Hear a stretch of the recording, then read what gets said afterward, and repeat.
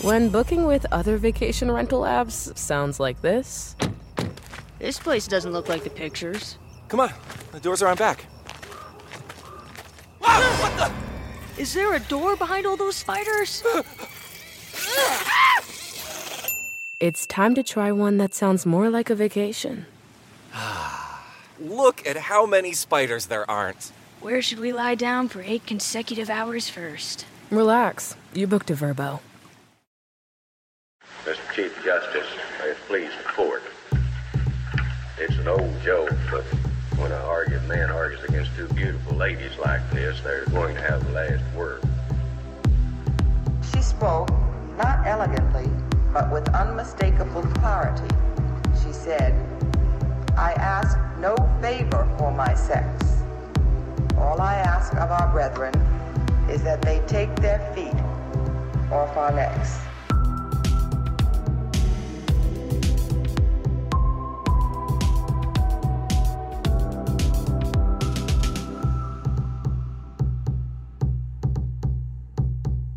Hello, everyone, and welcome to a very special live recording of Strict Scrutiny, your podcast about the Supreme Court and the legal culture that surrounds it.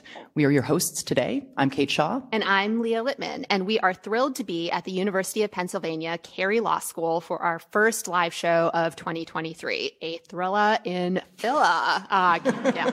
Wanted to try that one out. Okay, so thank you to the student chapter of the American Constitution Society, or ACS, with a special shout out to chapter president Jess Zalf and programming director Adam DeLille, and also the student chapter of If, When, How, co-chairs Anna Rosenfeld and Izzy Hernandez. If it's not on your radar, If, When, How is a great reproductive justice organization with chapters at many law schools. I was actually just at the University of Chicago Law School for an ACS If, When, How event, so I wanted to give a shout out to the wonderful student hosts and organizers of that event, Sophia, Maya, Eliana, Julia, who I met after the event, Zoe, Carolyn, and Erica. And although we are without our fearless co-host Melissa Murray today, and don't worry, she will be back next week, a live show in Philly does mean that we get to take advantage of some wonderful guests. Not gritty, but great guests.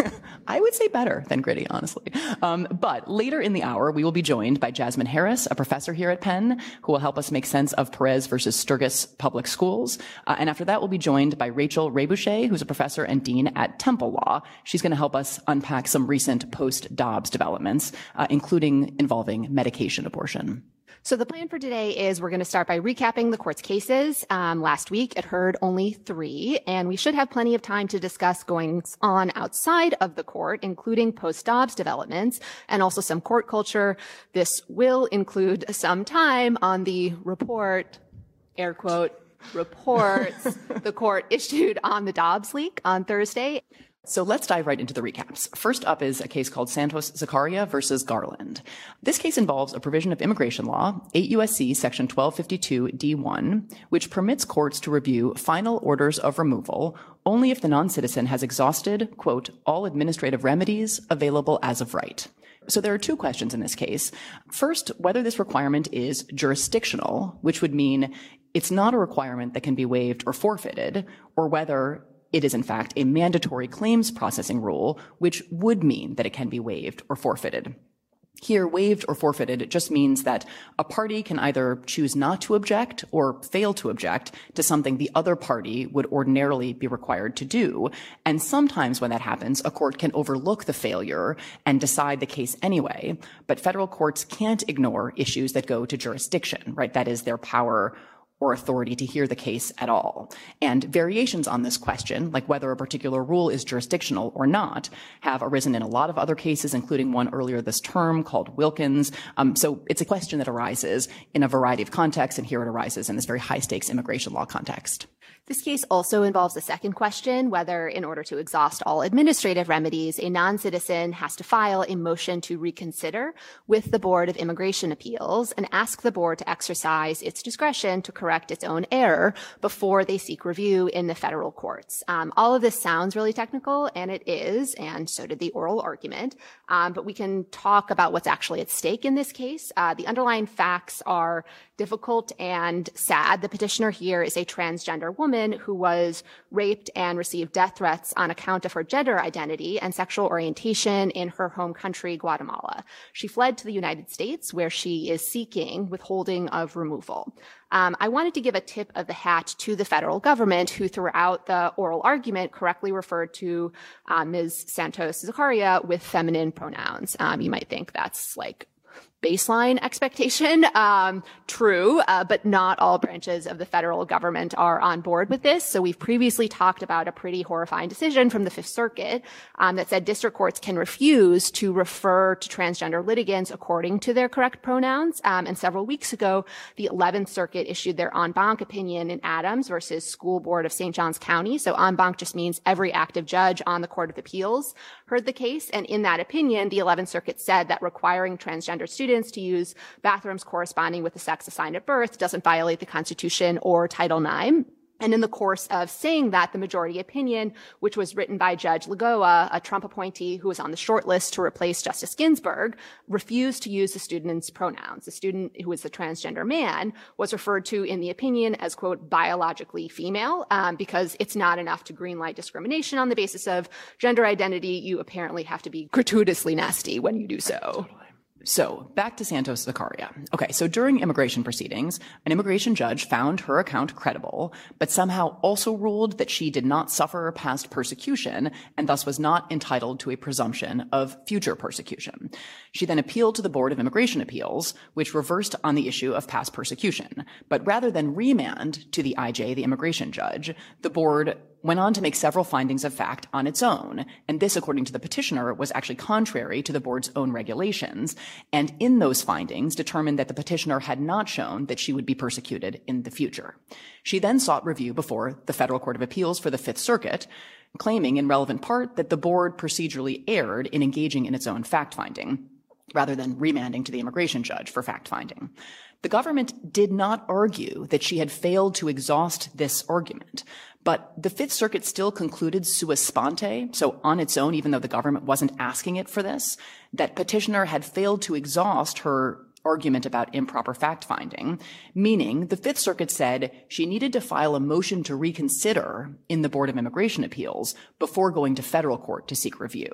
And this is an issue on which the courts of appeals are divided, and so the Supreme Court took the case to resolve the dispute. Okay, observations about the oral argument. I mean, one, I will say, Justice Alito does seem to have found his voice. We mentioned he was oddly, kind of like ominously quiet last week, but he was sort of back in the saddle this week. But honestly, during this argument, nothing that we really need to subject you to. So we're not going to play any clips.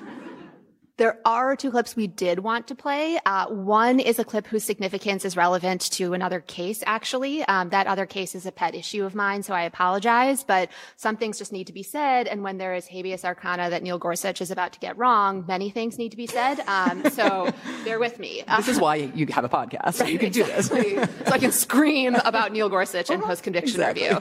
Okay, so regular listeners of the podcast may remember that the court is hearing a really important habeas case this term, Jones versus Hendricks, and that case is about whether people can file a federal habeas petition if they were mistakenly convicted of something that isn't a federal crime or were mistakenly sentenced to more time in prison than the law imposes on them because a court made an error about what a criminal statute means. Basically, all of the courts had said, yes, of course, those people can file habeas petitions, and then Neil Gorsuch, but actually'd himself into the opposing position and opened up a circuit split.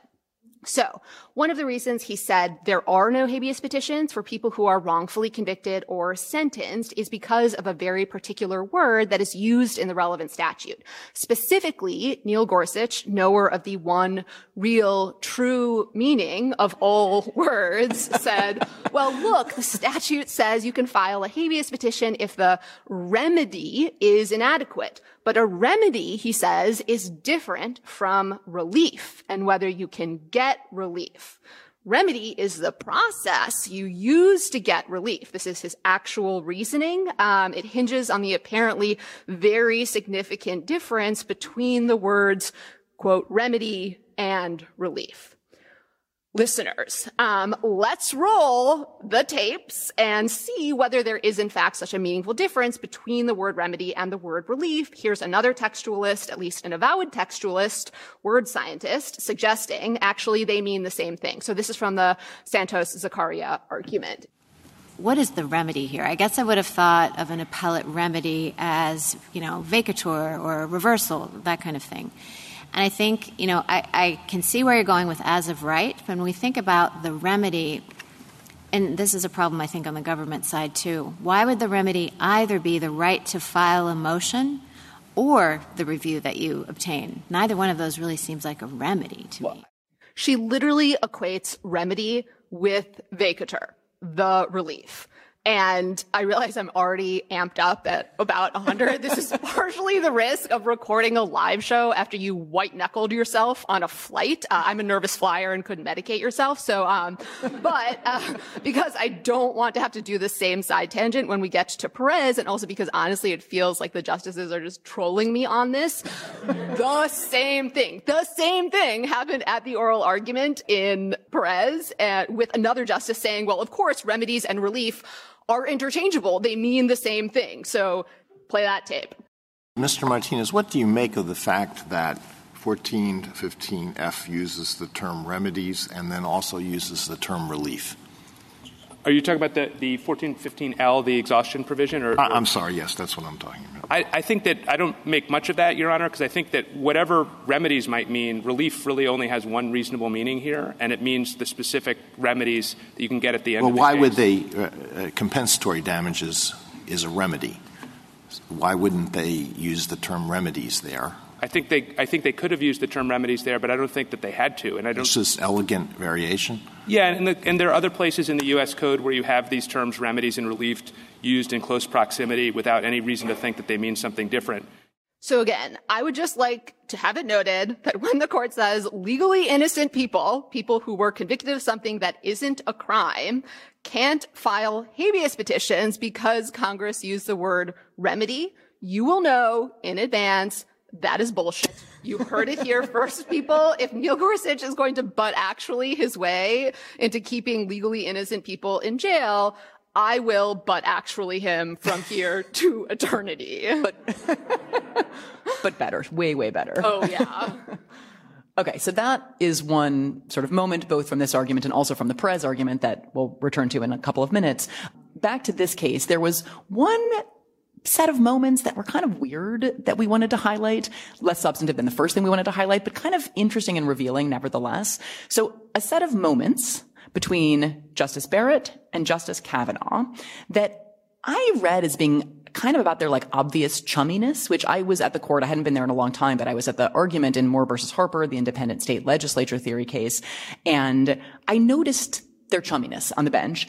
And this moment I thought was confirmation of what I thought I had noticed. But then, Leah, you thought it was also about the Kavanaugh kind of playing chief, sort of. And anyway, let's play this clip. They're first kind of talking over each other in this almost kind of meet cute way. And then Kavanaugh calls on Barrett. Anyway, let's play it now. Counsel, can I ask you go ahead. Go ahead. Well, I was going to switch to waiver of forfeiture. So. Okay. So then one question on Justice Jackson's questions. I think the key is on the prior language, this court had said it's jurisdictional, right? This court had said it's jurisdictional. And in Nikian, we repeated that post the new act and post Arbol, right?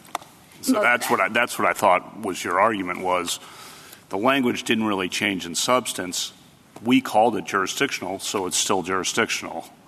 That's correct, but that is absolutely correct and 100% agree with it. But I do want to say that I think what this court's cases have been saying over and over again and saying that there doesn't need to be a magic word requirement is that a limitation on what a court may review is talking to the court's adjudicatory authority, and both of them are written that way. But also, if you had any doubt, then yes, it definitely. Okay. Justice Barrett?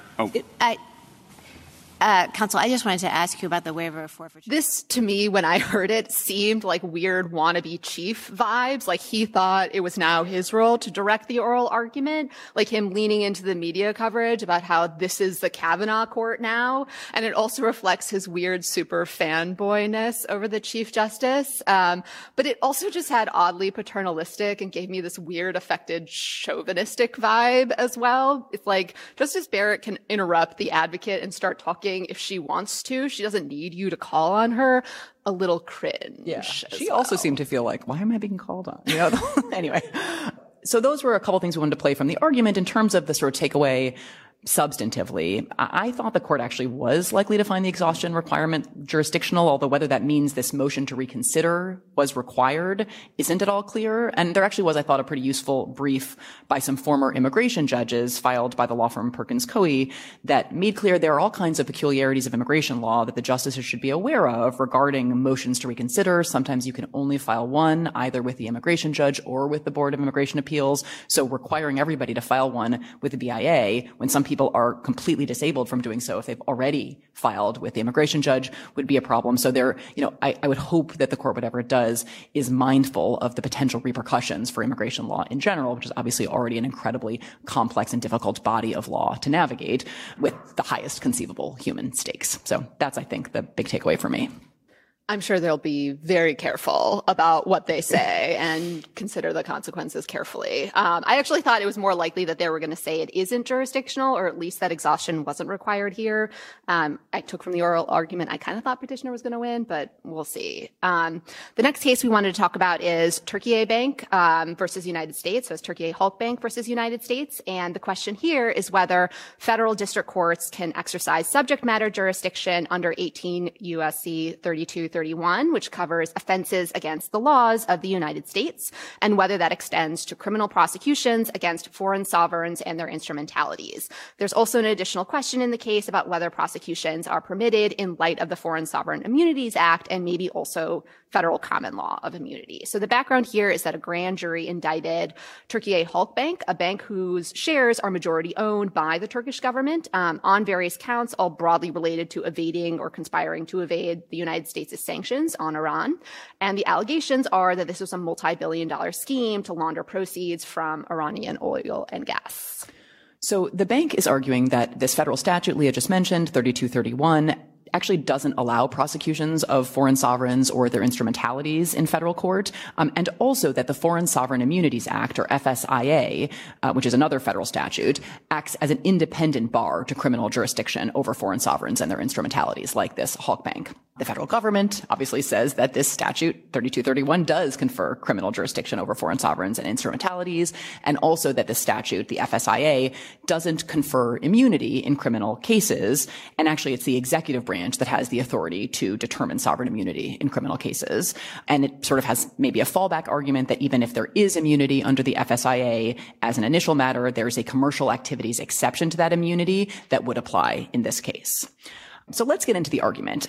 It's an incredibly interesting and actually kind of fun case that pits like plain text, just the text and nothing but the text approaches to interpretation against things like Congress's purpose, intentions, expectations, substantive values the justices might be sympathetic to, like, you know, maybe not wanting litigation against foreign entities in U.S. courts. And there's definitely something to the argument that Congress might not have thought it was authorizing these kinds of criminal suits against foreign governments or foreign instrumentalities in the general jurisdiction statute or the FSIA, or that it was permitting, like, you know, state or city prosecutions, which could be permitted on a case-by-case assessment depending on common law immunities or preemption. So that's all right. But the stuff I wanted to talk about in this oral argument was how Lisa Blatt, who was arguing for the bank, was full Lisa Blatt in this argument, like her unfiltered self. And if you're not sure what that means, I think I can only say, go listen to one of her arguments. They're a fascinating mix of aggressive and casual. And I think at this point, I at least have some doubts about whether all of the justices are super fans of that style. But of course, I can't argue with her win rate, which is astonishingly good. And the court's own rules and style guide have, at least in the past, pointed to her arguments as exemplars for advocates. So we're going to play some clips of Lisa doing the Lisa that will give you a sense of it. So this first one is Lisa Blatt interrupting Justice Sotomayor repeatedly, and Justice Sotomayor having to explicitly tell her to stop. Right, pro tip, if you're not Lisa Blatt, don't ever interrupt the justices. And maybe even if you are, don't do it quite this much. But if I say the FSIA doesn't deal with criminal, that undercuts all the reasoning of the Second Circuit. What do I do then? Well, you want me to decide the question. Yeah, but let me just start you back with Schooner Exchange. I mean, that is a Supreme Court case by Chief Justice Marshall that's on its face says you don't construe general jurisdictional statutes. It is a admiralty jurisdictional statute. It's in the very same Judiciary Act. You're fighting my premises. So please don't fight my premises, assuming that I disagree with you on the two aspects of the question presented, that it's not jurisdiction, that it's a common law immunity question. Yeah, so if you thought that Congress authorized district courts to convict foreign states at the time of the founding, if you think that, and you think that a broad grant that's not limited to civil cases does not protect foreign sovereigns, and that Congress just didn't care about whether foreign sovereigns could be convicted, then all we have is immunity. Blatt, please stop. It's not a question of not caring. Justice Sotomayor actually said, please stop. I think if she said that to me, I would die. And this was such an atypical thing to happen at an argument, for an advocate to press on, interrupting a justice to such an extent that a justice says, please stop, that even Neil Gorsuch, who, at least to me, all signs suggest he's maybe not the best at reading the room or social cues, noticed and commented on it later on.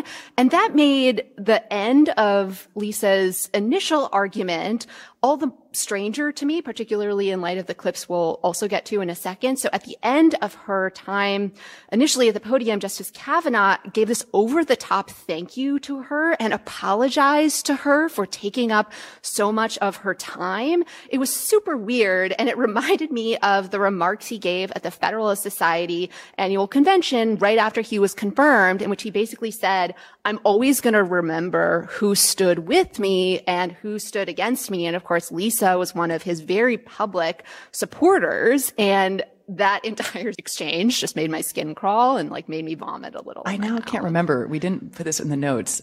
I'm a liberal feminist, and I support Brett Kavanaugh being confirmed. What was this? Was that the title of the op-ed? That was basically verbatim. But yeah, so I guess he does remember this. So earlier in the arguments, or before the end, Lisa proceeded to, at least twice by my count, kind of backhandedly insult justices. So let's play one example of that here.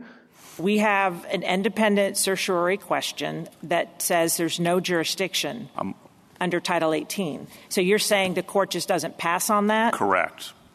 I mean, you can do whatever you want, obviously. And one more like that. The actual argument of government counsel was do not misconstrue this statute, because it would be a judicial declaration of war unless Congress gave you that authority. And I read the opinion, but there's 9 of you and 1 of me, and you have all the power. So you're going to read the opinion how you want. But I read it on its face to say jurisdiction. Just generally, now that everyone has heard this, maybe it's worth stepping back. As regular listeners know, I have no problem with talking smack about and condescendingly about Supreme Court justices. So on one hand, I have to hand it to Lisa Blatt for doing that to their faces instead of over the podcast waves. And at the same time, she's representing a client. On the other, I am starting to have doubts that it's a recipe for how to make friends and influence people. And I say this not just because of Justice Sotomayor's and Justice Gorsuch's reactions, but also because of what we've heard previously this term and recently in others as well. So if you remember from earlier in this term, when we recapped the oral argument about the Andy Warhol copyright fair use case involving the Prince photographs, we played this clip in which one justice, Justice Kagan, seemed to be somewhat taken aback at how aggressively Lisa had dismissed one of the other side's arguments and Justice Kagan's question. So let's play that clip again. So that is different from what the Second Circuit said, because I thought the Second Circuit took it out of the analysis entirely, said it was irrelevant to the question. No, and I think that's very unfair to three members of Article 3 who 3 times said meaning and message is relevant. You can hear Justice Kagan incredulously repeating what Lisa said back to her, and having Justice Kagan derisively repeat back to me something I just said is still the stuff of my nightmares. And before, the Andy Warhol case, there was this exchange from Carpenter versus Murphy a few terms ago. That was the precursor to McGirt versus Oklahoma. And here too, Justice Kagan's remarks seemed to indicate some surprise at how Lisa had dismissively characterized the opposing side's argument. So let's play that here. So, whatever Congress thought it might want to do, it decided it didn't want to do it in the end. No, that's fundamentally wrong in several respects. First of all, the 1901 Act called for fundamentally wrong. It's fundamentally wrong because it's factually wrong. The Allotment Act called factually and fundamentally. It's factually.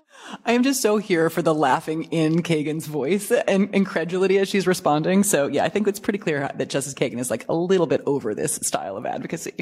But there were some moments with more levity and less kind of awkward cringe from this argument. So maybe let's play one of those clips here. They have Maxie. They have comparable FSIAs in some places like South Africa and Israel. But yes, it's just been, the world has been around for 7,000 years and no country has ever tried another country. Well, it's just never happened. And so takeaways, I think they're going to say there's jurisdiction here was my read. Yeah, so I agree with that. And I am less clear on, so that's on just the general federal jurisdiction statute, less clear on the Foreign Sovereign Immunities Act question. But my guess is if they say there's jurisdiction, they maybe say the FSIA doesn't apply in remand for a determination on common law immunities, which came up a number of times during the argument.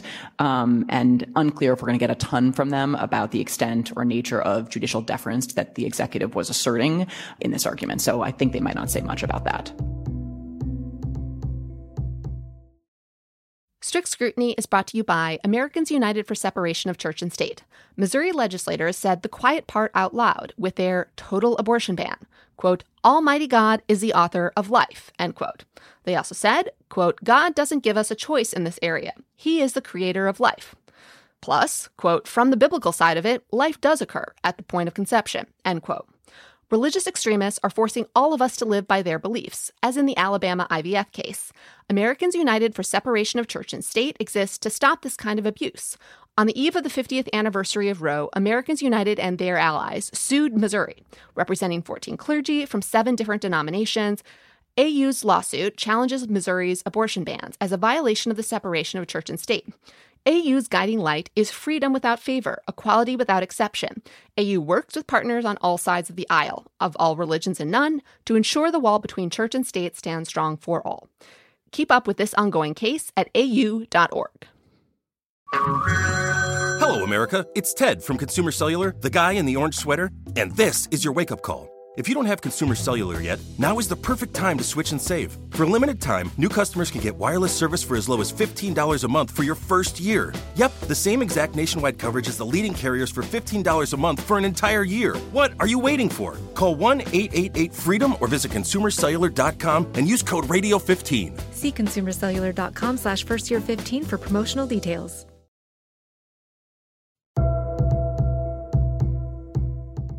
Final case we're going to recap is Perez versus Sturgis Public Schools. And to break this case down, we are delighted to be joined by Penn's own Jasmine Harris, who is a wonderful scholar of disability law and inequality.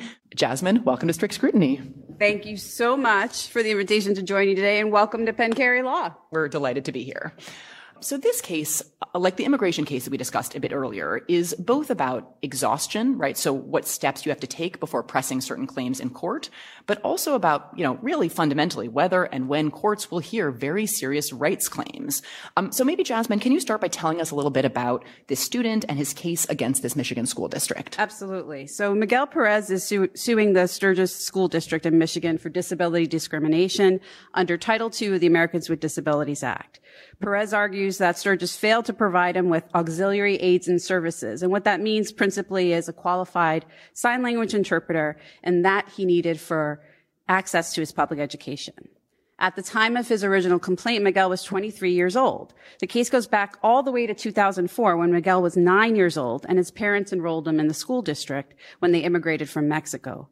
Neither Miguel nor his parents spoke any English. That's a key fact. The school enrolled a deaf student who only spoke Spanish, and they had an affirmative obligation under disability laws to serve him. But the school district assigned him an aide who could not communicate in either Spanish or sign language. She was his only form of contact and communication for 10 years. Over that decade, Miguel received A's and B's, moved from grade to grade.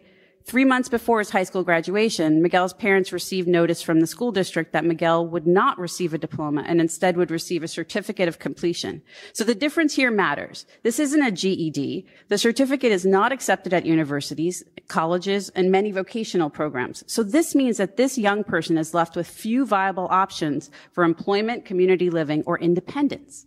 The Perez family learned that Miguel had not learned to read or write, and he hadn't interacted with classmates or teachers, and he was close to aging out of the special education system. So what did his parents do? They filed an administrative complaint with the Michigan Department of Education, raising claims under the IDEA for failure to provide a free, appropriate public education, the statutory standard, and under the ADA for failure to provide those auxiliary aids and services that would have allowed him an equal opportunity to access his public education. So because this case is about the two statutes you just mentioned, the IDEA and the ADA, can you help us out by just walking through those two statutes in broad terms? Absolutely. So in acronym HELL, here we go.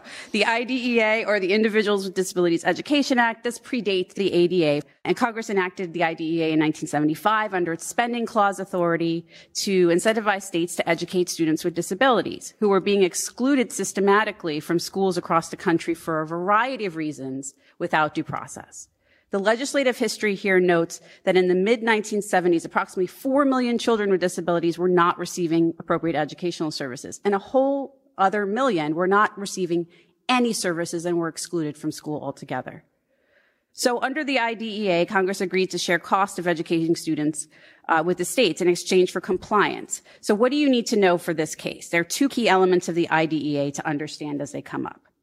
Congress designed the IDEA to prioritize collaboration and teamwork, the big teamwork that you heard in the argument, between the school staff and parents on behalf of the child's education. Why? Because Congress understood that there was a ticking clock around student development.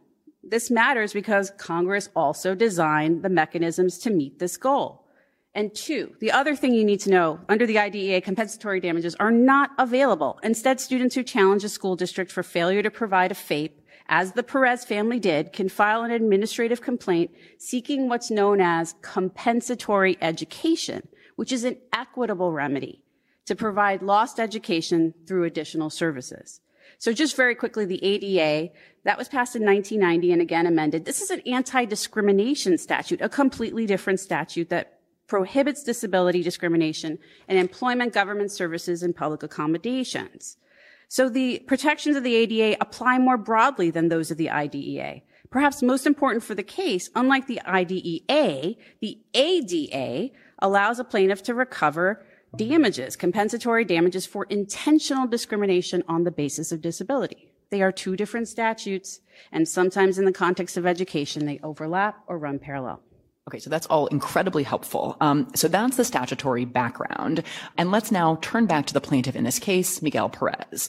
So you said his family, once they realized a decade in just how deficient or how non-existent the services provided had been, they initiate a complaint with the Michigan Department of Education. They raise claims under both the IDEA and the ADA. So what happens next? So next, Miguel's family settled their IDEA after the school district agreed to send Miguel to the Michigan School for the Deaf to compensate for the education that was lost. And they agreed to pay for post-secondary compensatory education, sign language instruction, both for Miguel and for his family.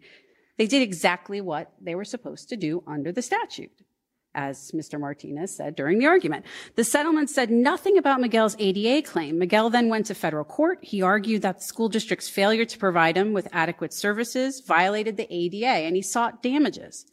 But the district court dismissed Perez's case and reasoned that, quote, at its core, end quote, it sought the same relief that is available under the IDEA. So the family was required to utilize all of the full administrative process available under the IDEA. But because he settled his IDEA claim before the full process, which included a hearing and appeal, Miguel had not exhausted his claims, and the Sixth Circuit, thumbs up, affirmed. So what is Perez now arguing to the Supreme Court? So Perez here says he was not obligated to exhaust his claim because his lawsuit under the ADA sought money damages for the harms that he suffered as a result of the school district's neglect and actions, and those are not available under the IDEA. But even if the IDEA does require that Perez exhaust the IDEA process, guess what? He did just that. Exhaustion cannot mean never settle. His IDEA claims were resolved through the settlement. The school district says the IDEA reflects a decision to channel all claims that involve the free appropriate public education, or the FAPE, sometimes heard as the FAP during the argument. The IDEA guarantees into an administrative hearing process. And that finding for Perez would mean all plaintiffs could just circumvent those procedures, and that the IDEA requires simply by making a request for damages. And that this, of course, would undermine the core purpose and guarantees in the statute. That is a great overview of the sort of both the facts and the legal questions in the case. So let's now turn to the oral argument. Thoughts, sort of top-line thoughts about the oral argument. Leah, I know you had some thoughts on Justice Kagan in particular during this argument. Yeah, so I thought Justice Kagan was really on fire during the argument. I wanted to highlight a few things that came up in her exchanges with Mr. Jarecki, the lawyer from Jones Day, who was representing the school district. One is where she asked him, what exactly do you want the parents to do? As Jasmine, you were kind of alluding to, she says, do you want to require them to negotiate harder? You think that's going to work because they have so much bargaining power and leverage? So why don't we play that clip here? Sturgis was not, for all we know, offering any of those things. So what's he supposed to do? Negotiate. I mean, as in all settlements. Negotiate better. Just pound his fist on the table with your legal rule such that Sturgis doesn't have to offer any of those things because he can't. He has two choices. He can either reject a good settlement, which is enabling him to receive educational services, or give up on the potential, which this statute clearly gives him, of getting compensatory damages as well under the ADA. Yeah, Jasmine, what did you think of that exchange? So for me, this was Justice Kagan's drop the mic moment, right? More than 7 million students with disabilities receive special education services in the United States. The ability to negotiate is tempered by serious disparities in the dispute resolution process, favoring school districts and wealthy families. And she got that. While the IDEA says that parents may be represented by counsel at dispute resolution, the reality is there's no civil Gideon in these proceedings. And so not surprisingly, wealthier families tend to hire counsel and leave many families to navigate this complicated process without a legal advocate. Also, a recent case filed against the Virginia Department of Education and the Fairfax County Public Schools in September alleges that over the past 2 decades, parents in Virginia have won less than 2% of the 1,400 due process complaints filed. Negotiate. Maybe they're just not negotiating hard enough. Yeah, exactly. They need to pound their fists on the table more. There was another moment where the lawyer for the school district just threw out this completely brazen claim, which was particularly brazen in the context of this case, where he maintained that, of course, school districts would always or almost always remediate a FAPE denial immediately. And just because this hasn't been spelled out, in the facts about this case just yet, the school district was actively lying to the parents about what was going on. They were telling the parents, we're teaching him some secret alternative, but accepted widely alternative to sign language, but they were doing no such thing. And Justice Kagan is basically horrified when the lawyer makes this claim. So let's play that clip here. The other point that I'll make as a practical matter, though, and I think it's also true in this case, although these facts haven't been developed because the case hasn't been litigated, school districts have an interest in starting to provide the FAPE as soon as they are aware and as soon as their lawyers make them aware that there has been some deficiency. It's not in a school district's interest to say, we're going to hold the FAPE hostage. Parents also have an interest in that, and that suggests why your sort of the sky is falling isn't going to happen, because of course parents are not going to bypass the process that gives them most speedily, most inexpensively, the opportunity to get the education fixed. So, yes, they're going to go and try to get that, but at the same time, they may also want, I'm entitled under the ADA for damages. Justice Kagan, I don't know that as a practical matter that view of how parents will operate is always going to be true. Well, I don't know that your view of how school districts are going to operate is always going to be true. As between the two, it strikes me that actually it's the parents that have the greater incentive to get the education fixed for their child. I think that sometimes this isn't litigation being run by a lot of rapacious lawyers, This is litigation being run by parents who are trying to do right by their kids. So I think we're all in agreement that Justice Kagan really gets it, right? And so for an illustration of a justice sort of doing the polar opposite during the oral argument, let's play a clip from Justice Alito. Well, when you have a situation like this, the result, the nature of the settlement could reflect a strategic choice on the part of both parties. It could also reflect bad lawyering on the part of one or both parties. Right. If it's the latter, why does this case make that much difference? What difference does it really make? That's sort of the bottom line for Justice Alito. But maybe to pivot back to another justice who, this was, sort of more kind of fun exchange, not really going to the substantive questions in the case. But I did want to play it because it was Justice Jackson. And it brought to my mind a wonderful piece that our co-host Melissa wrote in the New York Times about Justice Jackson as a mother and about the kind of relative underemphasis on Justice Jackson as a mother as compared especially to all of the fixation on Justice Barrett as a mother during her confirmation process. And it was a nice moment. So maybe let's play that clip here. So just going back to what Justice Gorsuch just explored with you, I guess I'm wondering why the word seeking in the statute doesn't undermine your view. I mean, you suggest that you come to the hearing officer and you get what you get and you don't get upset and you don't get to choose. That's what my daughters sometimes say. Anyway, my kids and I also deploy the get what you get and you don't get upset rubric a lot. And so I appreciated it from the bench. Jasmine, any bottom line takeaways you wanted to sort of highlight? You mean besides fangirling Justice Kagan? Yeah, that's a good one.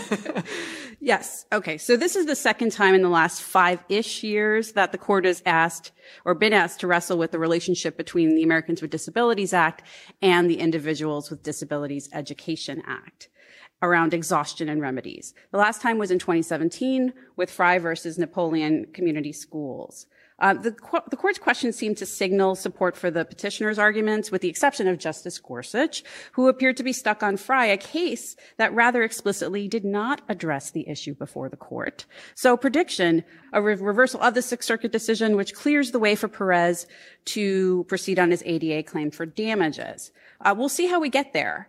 Will the court keep the interpretation of 1415 narrow and point to Miguel's case as an example of circumstances when courts should excuse exhaustion, or will it take the opportunity to discuss futility and exhaustion more broadly and reinforce that this is a malleable concept? The scope of the decision matters, not only for how parents resolve disputes with school districts, but also whether parents will be forced through procedural designs to give up rights under other disability laws to get what their children need, the much needed services more quickly when every minute counts for their education. I'm glad you brought up Fry and how it explicitly did not address or resolve the issue in this case, because there were moments in the oral argument where the lawyer for the school district kept saying, well, Fry means, I win. And Justice Kagan, the author of Fry, actually jumped back into the oral argument queue after the seriatim format, after Justice Jackson finished questioning, to explicitly get the lawyer to concede when pressed that, of course, Fry did not resolve the issue in their favor. So I appreciated that. Jasmine, thank you so much for that really illuminating breakdown of the argument and the stakes at issue in this case. We will see where it comes down. But thanks so much for being with us on Strict Scrutiny. Thanks so much for having me. At Consumer Cellular, you get the same exact coverage as the largest carriers, but for up to half the cost. Same thing, up to half the cost. Up to half the cost for the same thing. 50% the money for 100% the same thing. I hope I'm making myself clear. Consumer Cellular. When freedom calls, we're here to answer. Call us at 1-888-FREEDOM. Half the cost savings based on cost of Consumer Cellular single-line 5GB data plan with unlimited talk and text compared to lowest cost single-line postpaid unlimited talk, text, and data plan offered by T-Mobile and Verizon May 2023.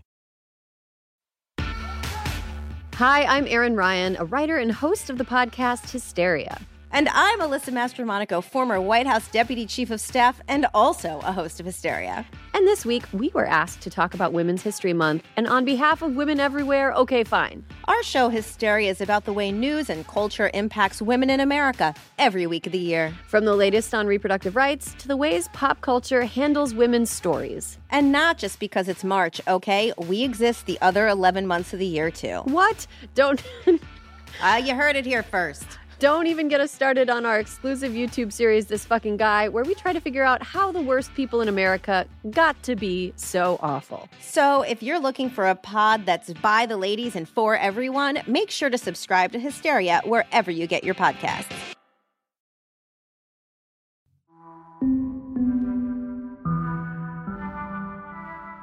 It's time. Everyone's been very patient. We're talking about the Dobbs investigation, obviously. Okay, so we are now going to turn to some post-Dobbs developments, both in the state courts and in the executive branch. This episode, we should say, will be released the day after the 50th anniversary of Roe versus Wade. The court, of course, overruled Roe in Dobbs, and I guess this live show is what passes for commemorating Roe and Roe's 50th anniversary these days. But before we proceed to that, with our next guest, Dean Rachel Ray-Boucher from Temple, we have an important announcement to make. The Supreme Court has concluded its extremely rigorous and extremely thorough investigation into the leak of Justice Alito's draft opinion eviscerating women's equal citizenship. So yes, we are now turning to the court's legitimately LOL report. I mean, the topic is serious. The report is hilarious, announcing the results or lack thereof of its investigation into the leak of the Dobbs draft opinion. So on Thursday afternoon, we received a statement from the court together with the actual report of the marshal of the court, and also, weirdly, a letter of recommendation from Michael Chertoff. We'll explain. But it's definitely worth reading all of this in full, possibly with a slow Virginia fizz. But we wanted to highlight a few things about it. First, we got much more detail regarding what the investigation looked like. So the report indicated that the investigation involved interviewing 97 employees. From the language of the report, that 97 definitely did not include the spouses of the justices. The report doesn't actually say explicitly whether the justices themselves were interviewed, although I think we both read it to say they weren't. The report says that the investigators spoke to temporary employees, by which they mean law clerks, and then also permanent employees of the court. And that's a phrase the court usually uses to describe people who work inside the building for the justices or for the institution, but other than the justices. There's also kind of reference to employees as people in addition to the justices who have access to draft opinions. So there's lots of circumstantial evidence that I think makes it pretty clear they did not interview the justices. The investigation did definitely involve looking at people's emails, phones, and like kind of digital records of who printed things. But it turns out that the court's IT and printer and many other internal systems are kind of fakakta, right, is the technical term. Like the investigators tried to check the printers for evidence of what was printed on different devices when, but the printers turn out to have been inadvertently not networked, or some of them only store the last 60 jobs. So they actually didn't get any useful information from their forensic examination of the printers. If the printers don't fit, you must acquit. They also couldn't tell whether anyone put a USB drive onto the device and downloaded the opinion onto there and walked out of the building. The investigation indicated there were undisclosed recommendations for how the court could improve document security that we won't be told about. I wonder if this is partially what is slowing down opinions right now, since we haven't gotten any just yet. Right. And as we remarked last week, we think this is the longest time the court has gone in the modern era between starting the term, which is in October, and releasing its first opinion, which has still not happened. On the interviews, in terms of what they consisted of, the report says that at the conclusion of the initial interviews, each employee was asked to sign an affidavit under penalty of perjury, affirming that he or she did not disclose the Dobbs draft opinion. Each employee was then asked to swear to the truth of the statements in the affidavit before a notary public. I have some thoughts on the presence of the notary that I will return to. So put a pin in that. We also found out that the marshals looked at clerks' social media profiles. And I want to know whether in the course of this investigation, they uncovered Sam Alito's burner Twitter account, or whether they determined he's actually on Parler or Truth Social. Because we have already determined after our own rigorous and thorough investigation, which Michael Chertoff signed off on, that guy definitely hate reads the entire internet. Oh, yeah. But, as you may remember, there was this rampant doxing of progressive law clerks, and the court concluded that there was nothing to substantiate the social media accusations. Surprise, surprise. The report does say that the court couldn't rule out an accidental leak of some sort, like where the document was left in public or in some sort of public space or accessible space accidentally. So that's possible. We also found out that the investigators learned that court employees do talk to their spouses about the court's work, which sort of makes you wonder, actually. Specifically, the report, indicated that some employees revealed to their spouses or partners the outcome in Dobbs and the vote count in Dobbs. So we kind of know that. So the report is really, truly hilarious, and we're just going to rattle off some of the most hilarious things about it before we go on to the substantive portion of this segment. One of the more amusing portions for me is just how messy it is. So it feigns transparency while being not transparent. So take the opening of the court's statement, which almost seems to insinuate that the court believes that the person who leaked the draft opinion did so for political reasons, as in disagreement with the opinion. So the lines I'm thinking of are, quote, "The leak was no mere misguided attempt to protest. It was a grave assault on the judicial process." And I wonder, is this sloppy drafting? Because the rest of the report says they can't even rule out an unintentional leak, much less identify the actual person they think leaked it. Or do they think they know who it is? Do they have a hunch, but they can't prove it? I mean, same, SCOTUS, same.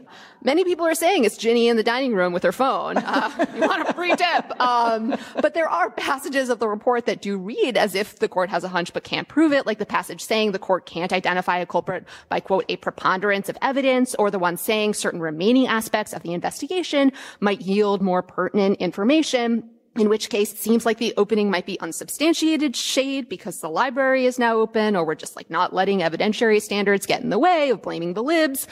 Just very unclear what is going on here. And on one level, it's just not surprising from the court that blatantly mischaracterized the facts in Kennedy versus Bremerton Schools or Shin versus Ramirez, that this would be their approach to this statement as well. Yeah. Okay. Another, we alluded to this already, but another hilarious and deeply strange aspect of this report was the fact that the court appears to have asked for and then received literally a note from Michael Chertoff saying, "You guys did a good job on this investigation. Can't think of anything else to do." And to be clear, Chertoff is a former Third Circuit judge and a former Secretary of Homeland Security.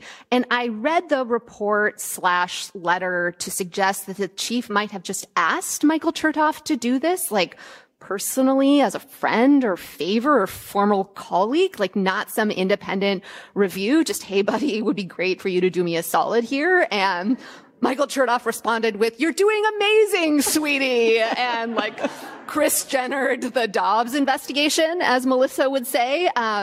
And the report also says, they wonder or have reason to believe that maybe an intentional leak could have been a federal crime. And if that's right, I wonder, did you consider bringing in the FBI, the actual federal law enforcement agency, or were they actually not totally sure? They wanted to get to the bottom of this, or, again, as Kris Jenner would also say, this is a case for the FBI. I'm just going to laugh like I got that reference. I do know who Kris Jenner is, but I definitely didn't realize she ever talked about the FBI. What about Benoit Blanc? No, got nothing. No. I don't know her. That was a Mariah Carey reference. I do know Mariah Carey. Sorry, Melissa will be back next week, I promise. Okay, so a couple more highlights. So one part of the investigation does seem to have involved the investigators checking to see if anyone Googled anything along the lines of, is it totally legal and totally cool to leak the draft opinion overruling Roe to Politico? And, strikingly, this did not yield any leads. So there's that. One more thing to highlight, right? As we mentioned, the investigators interviewed 97 employees. At the conclusion, and, this is pretty serious, they made each person sign an affidavit saying, essentially, I didn't leak the Dobbs opinion. And at this point, a few folks admittedly did. This is where the spouses came out, I think. A few folks went to sign and then were like, but I didn't leak it to Josh Gerstein at Politico, but I did tell my partner.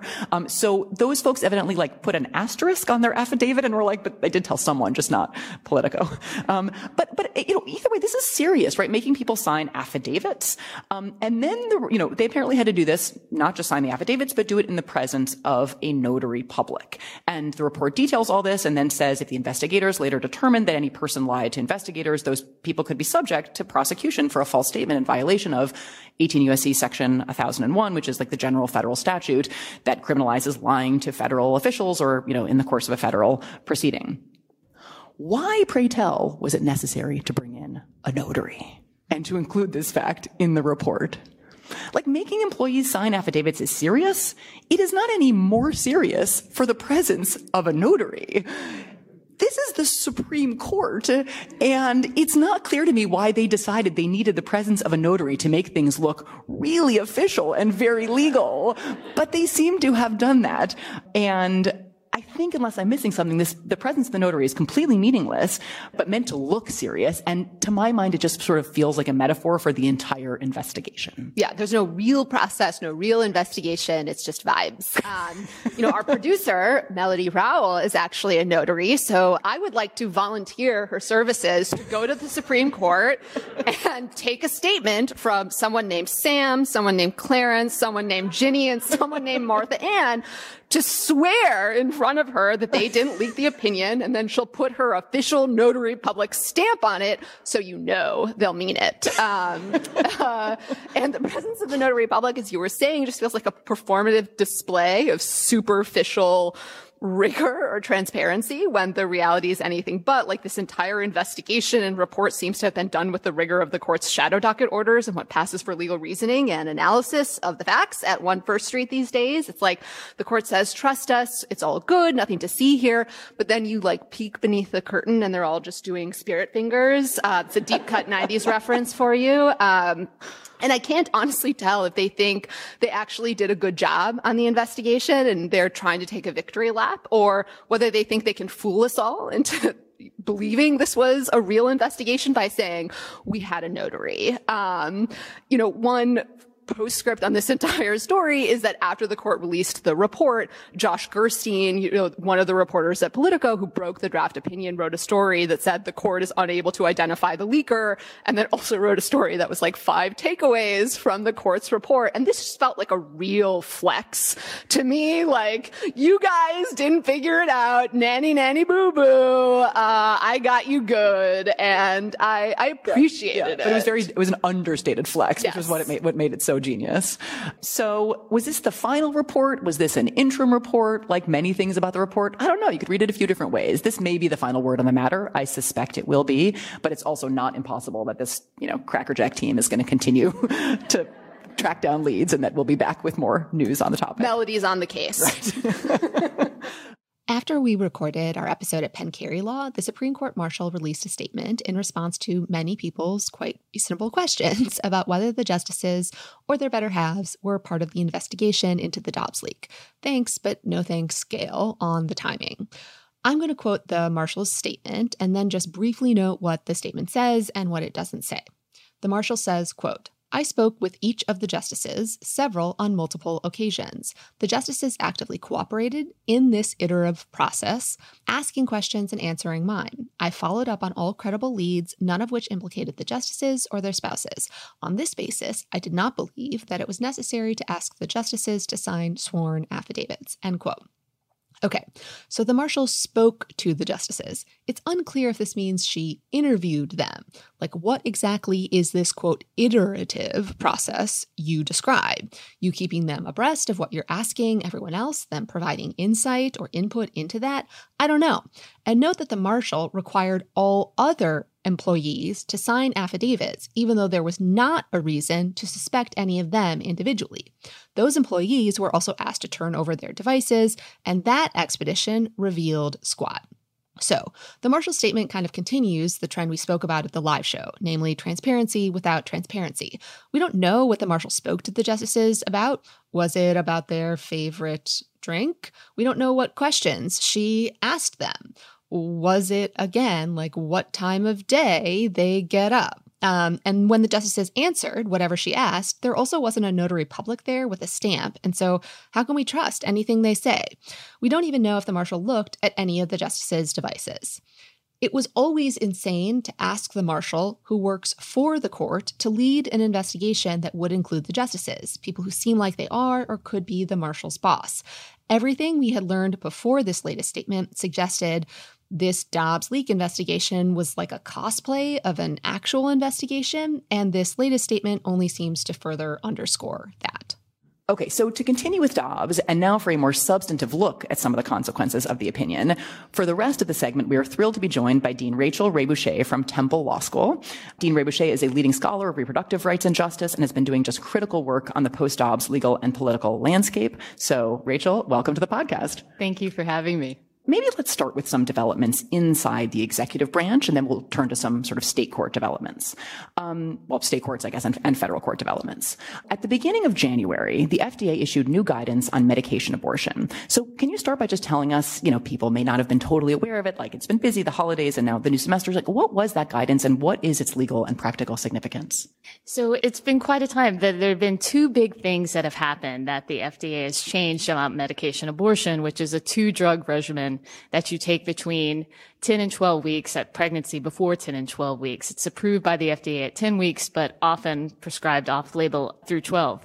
So the first big announcement, and both of these were announced in December 2021, the first big change is that the FDA changed a rule that required people to pick up medication abortion at a healthcare facility. Now, this has actually been in effect continuously since April 2021 when the FDA lifted this rule as part of a pandemic prevention of provider-patient contact, a measure of that sort. But this rule really is something significant.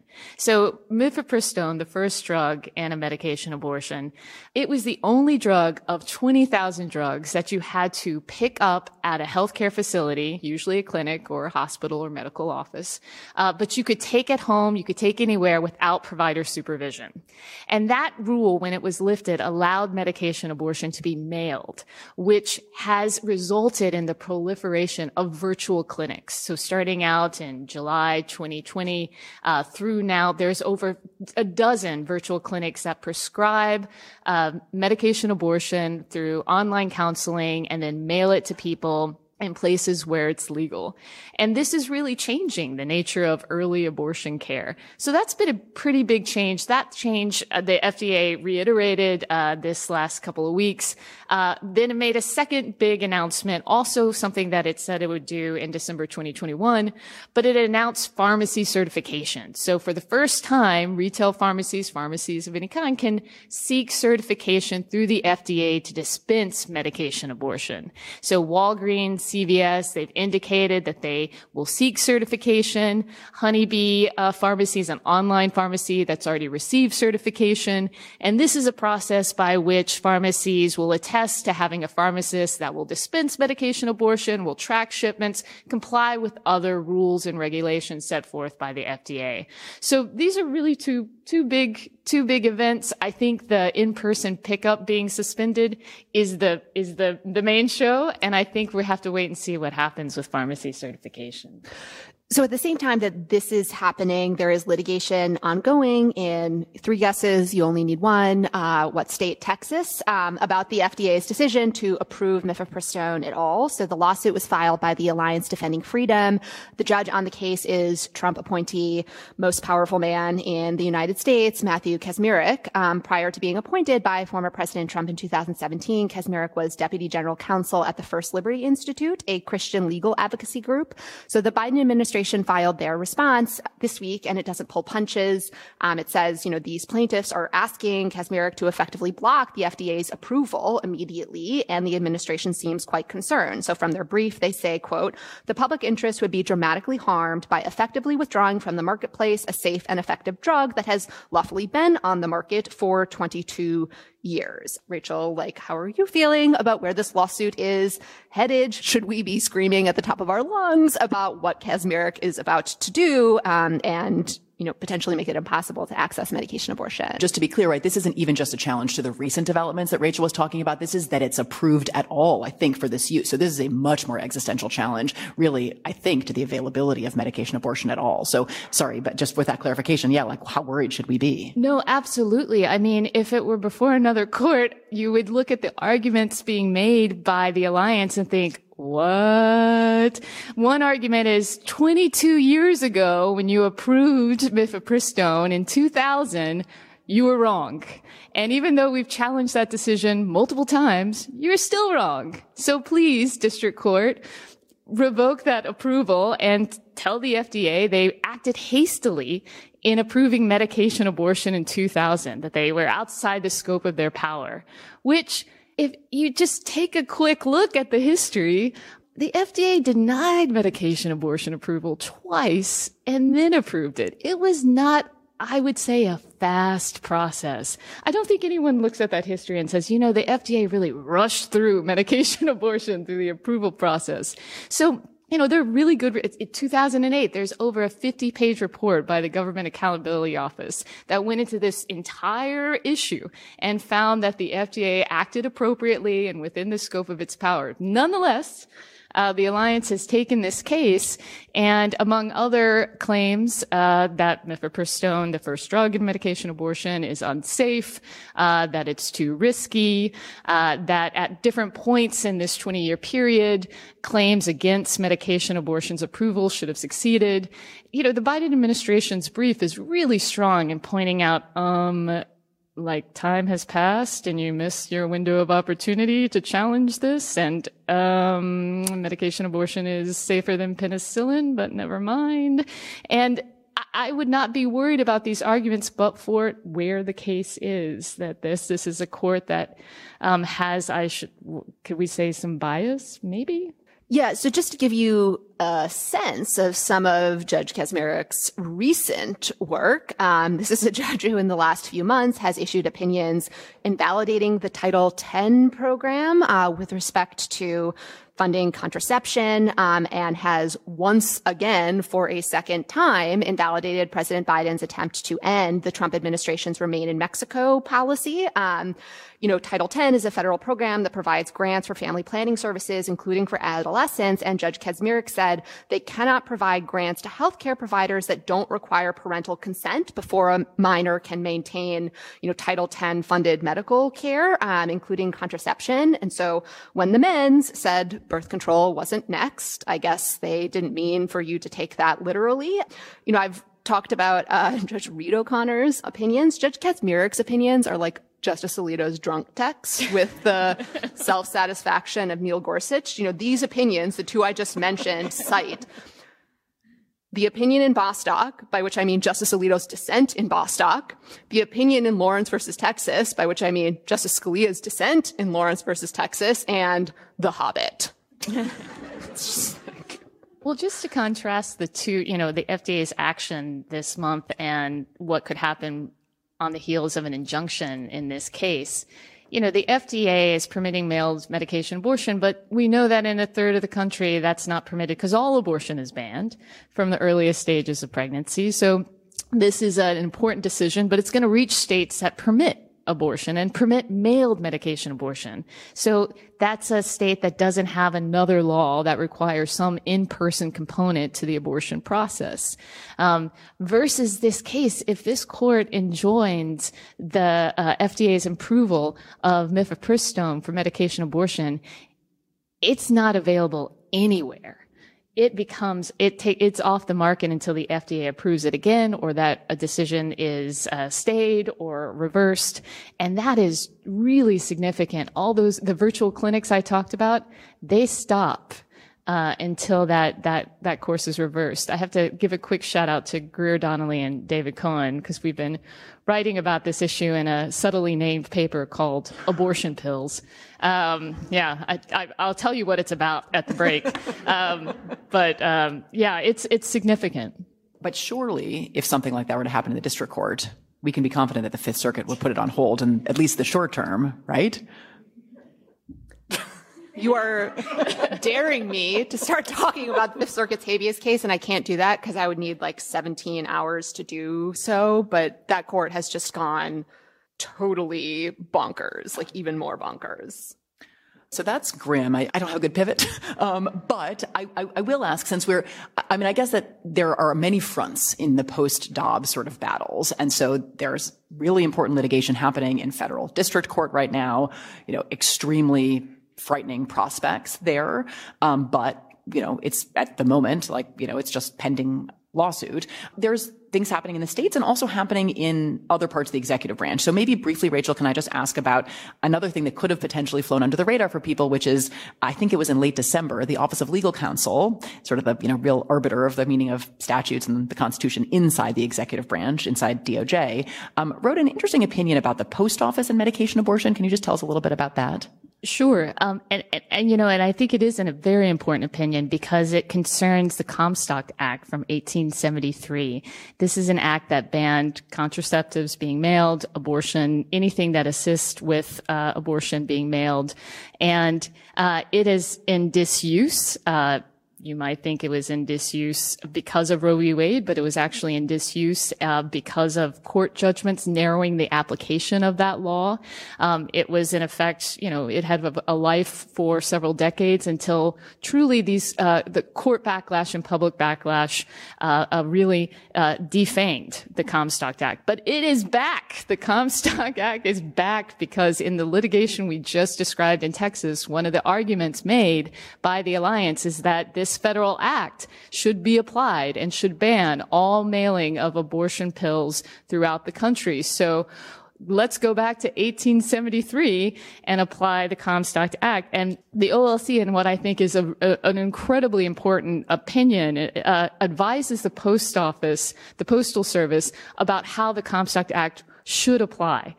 It interprets the Comstock Act and decides that the circuit court judgments that earlier in the 1900s interpreted the act as only applying to mailed illegal abortion. You have to have the intent to procure or help procure an illegal abortion. So mailing pills into states where abortion is legal, that's a no-brainer. The act doesn't apply because abortion is legal there. This is the same interpretation the act was given, though it hasn't been applied or interpreted more modernly in a court, after Roe v. Wade was decided. The OLC also concludes that even in states that ban abortion, the act doesn't necessarily apply or probably apply because there are a number of reasons why you would mail medication abortion into banned states that have nothing to do with illegal purposes, miscarriage management, abortion under the statute's exceptions for health or life, whatever the relevant exceptions might be. They list the myriad ways in which medication abortion pills, even in states that ban it, even in Texas, would be used for lawful purposes. So discerning there's a specific illegal purpose for mailing would be almost impossible to do. So I think it's a really important statement by the OLC. I mean, Dobbs took us back to 1868, so what's the big deal about going back to 1873? Seems totally fine with me. So we wanted to highlight one last thing, which is a development out of Wisconsin, which, as we've talked about, and it's worth reiterating once more, there is a hugely important state Supreme Court race in Wisconsin in April. This past week, state Democrats in Wisconsin tried to get a statewide ballot referendum on abortion, just advisory, but still important on the ballot too. Not surprisingly, the Republican-controlled legislature ended that effort in Wisconsin. Quote, direct democracy at the state level has to go through the legislature first. And it is curious that for all Dobbs' talk about returning the abortion question to the people, Republican leaders in the state seem very eager to keep this question from the people at all costs.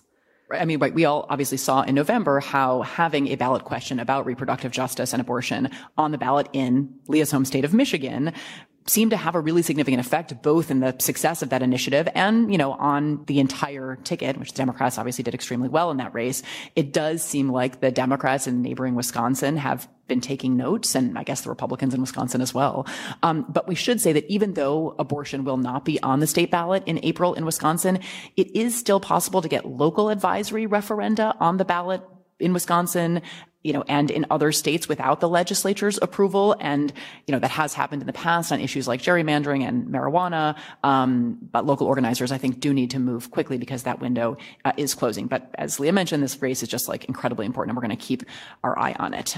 Rachel, thank you so much for joining us for this segment. It was great to have you on the podcast. Thank you so much. So that is all we have time for today. Thank you so much to Penn Carey Law, in particular the ACS and If When How chapters for having us out, to Jasmine and Rachel for joining us and being such wonderful guests and sharing their expertise.